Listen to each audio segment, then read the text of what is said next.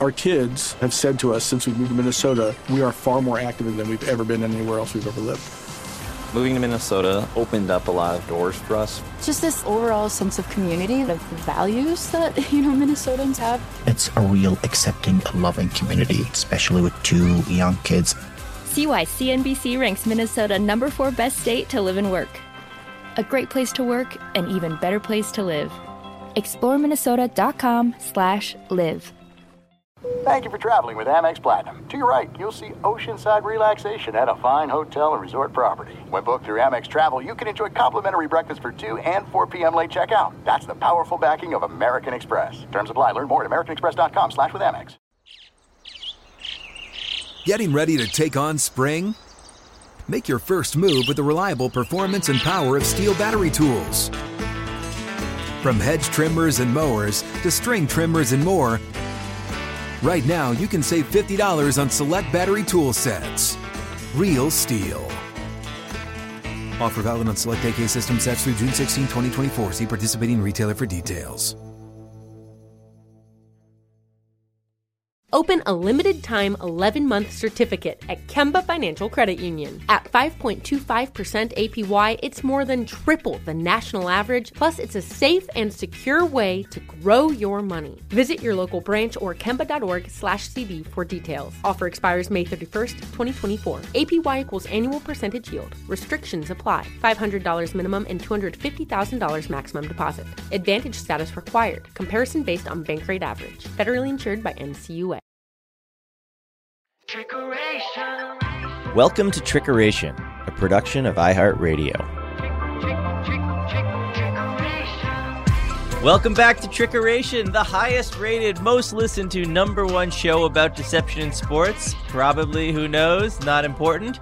Thank you guys for tuning in. People are still buzzing about last week's interview with Pete Rapucci, the fake Mariners doctor who convinced Harry pitcher Rich DeLucia he was suffering from werewolf syndrome. Make sure to check that one out if you haven't already. This week, we've got yet another explosive story about Patriots cheating that I wouldn't have believed unless I saw the video with my own eyes. All right, on to the show.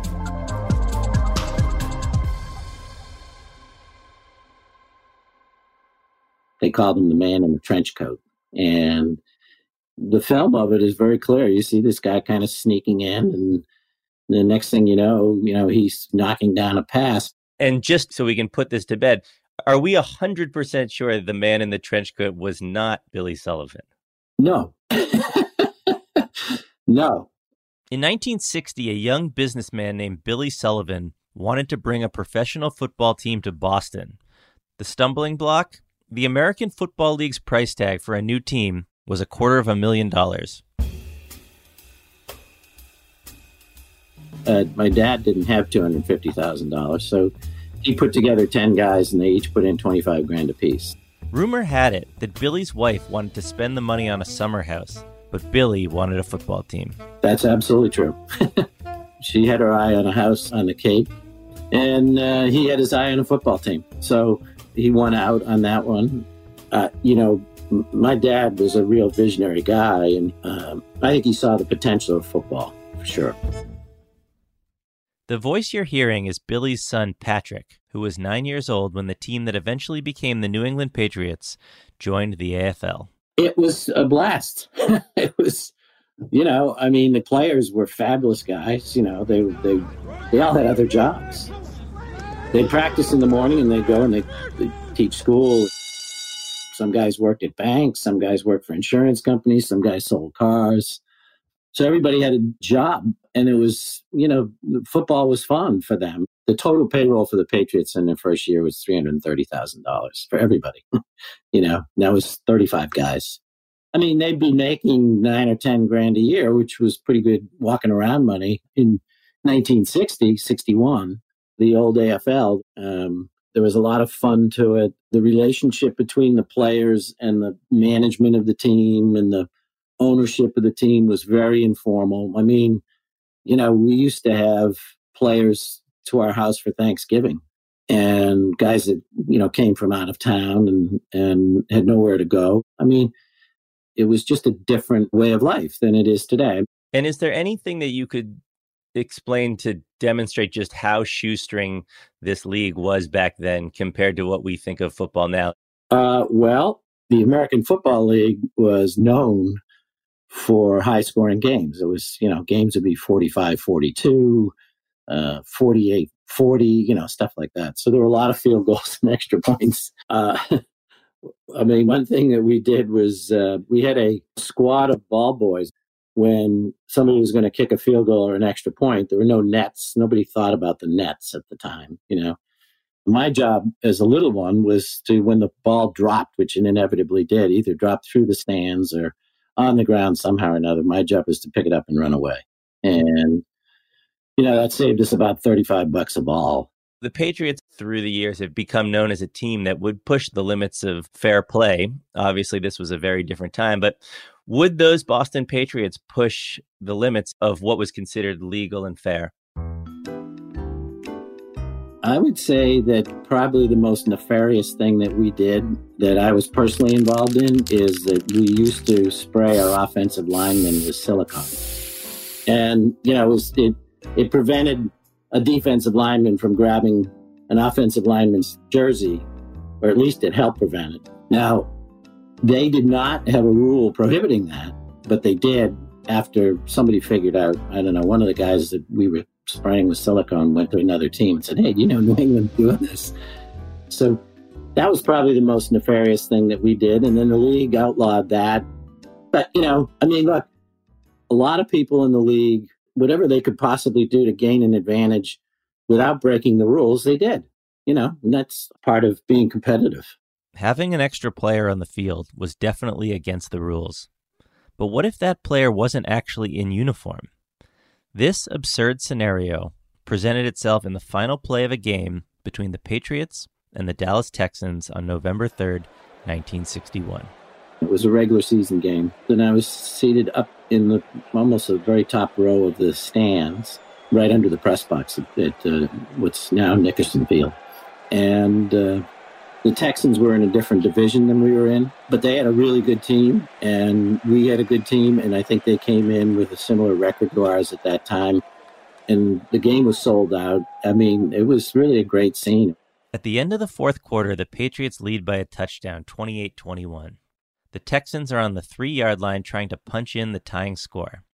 In their excitement, a large faction of the over 25,000 Boston fans in attendance that day get out of their seats and surround the end zone as the Patriots are able to hold on for the win. But supposedly, the referees award the Texans one final and fateful play because the fans were actually partially in the end zone. That is true. That in fact did happen. And you can see, if you look at the film, it's all black and white film. You can see, that they're trying to push people back with ropes, using ropes to keep them off the field. But what you don't see is that crush of people that came on the field before that caused the referees to say, okay, we're going to give you another shot at this because it's not legitimate to have all these people in the end zone. And so they did. And, that was sort of part and parcel to the old AFL. The referees were always very, they were flexible, and I do know that they were given an extra play. So the last play of the game, take me through this one. Cotton Davidson was the quarterback, and they call a pass. He was throwing a crossing pattern to Chris Burford, who was a wide receiver for them. And the film of it is very clear. You see this guy kind of sneaking in, and the next thing you know, he's knocking down a pass. I highly recommend you watch this play on YouTube. From the right of the screen, a man in a gray trench coat jogs into the end zone and basically lines up at middle linebacker for the Patriots. The ball snapped, and the Texans quarterback's game-tying pass is floating towards his open receiver. But just before it reaches him, the man in the trench coat extends his right arm and knocks the ball to the ground as time expires. It was amazing because he actually went right by a referee, and the referee didn't do anything. It was just, I don't know, it was the whole set of circumstances was kind of funny. And, there was very little mention of it in the papers the next day.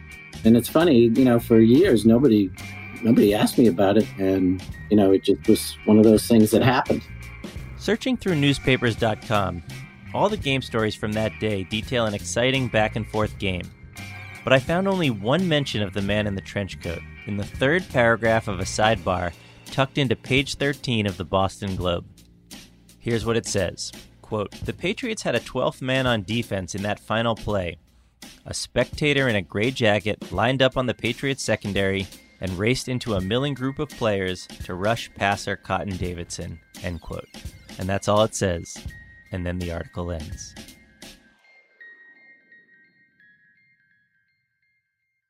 And do you remember seeing this fan at the time, or you, like most people, saw it on film after the fact? I saw it on film after the fact. And has there been any attempt to figure out who the man in the trench coat was? I don't know the answer to that. It just, as I said, it was something that was like a non-incident, it just didn't really have the kind of legs that the other controversial things had in the AFL.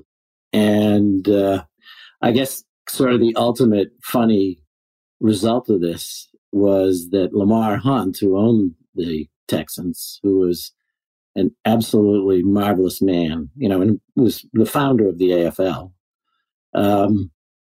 he accused my dad of being the guy that knocked the pass down. And when Lamar Hunt was inducted into the NFL Hall of Fame, he notes that he always thought that Billy Sullivan was the man in the trench coat in 1961. And when Lamar Hunt levied this fun charge against your dad, what was your dad's response? Did he try and keep it alive, or did he quickly say, no, that was not me? No, he actually said, that's for somebody else to determine. And he kind of got a kick out of it. And you had to understand my father and his relationship with Lamar. And he would never say, oh, no, that wasn't me. He actually enjoyed it, and they had fun with it until the day my dad died. And just to so we can put this to bed, are we 100% sure the man in the trench coat was not Billy Sullivan? I'm not 100% sure, although watching the guy move, it didn't look like my dad. And he always sat right next to me during the games.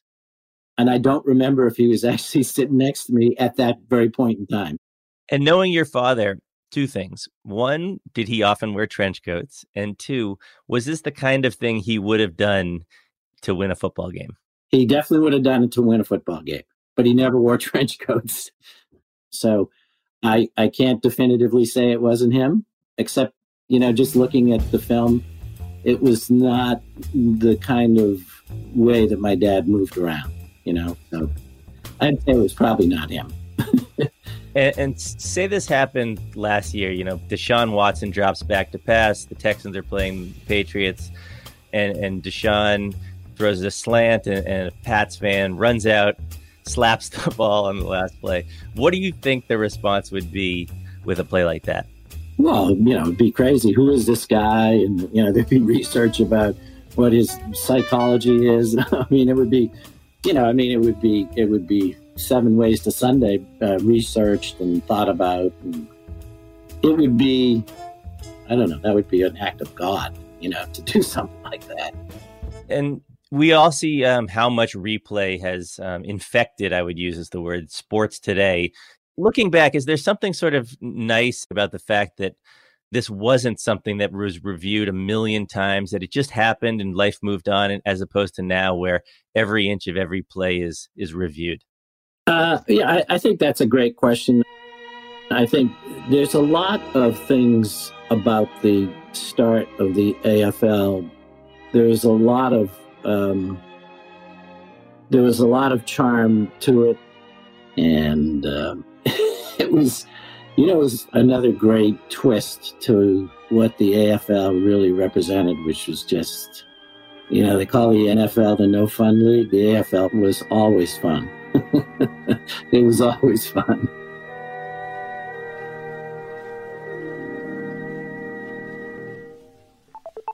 All right, a big thank you to Patrick Sullivan for sharing this caper. Now comes the hard part. If you or anyone you know has any information about the identity of the man in the trench coat, the tip line is open. Email us at trickerationnation@gmail.com. It's high time to solve this unsolved sports mystery. And if you or someone you know has ever run out of the stands and helped decide a professional sporting event, we'd also love to hear from you. What else? And please rate and review the show if you're liking it. And don't forget to join us next week as I speak with a tennis hack who tried to win the member guest doubles tournament at his country club by teaming up with the #1 player in the world. Be sure to tune in and see how that worked out. And finally, as we always do, we check in with the legend, Chris Mad Dog Russo. Chris, how'd we do this week? Matty, good job. Keep up the good work, pal. All right. Thanks, Chris. See you next week. Trickeration is a production of iHeartRadio. For more podcasts from iHeartRadio, visit the iHeartRadio app, Apple Podcasts, or wherever you listen to your favorite shows. Our kids have said to us since we moved to Minnesota, we are far more active than we've ever been anywhere else we've ever lived.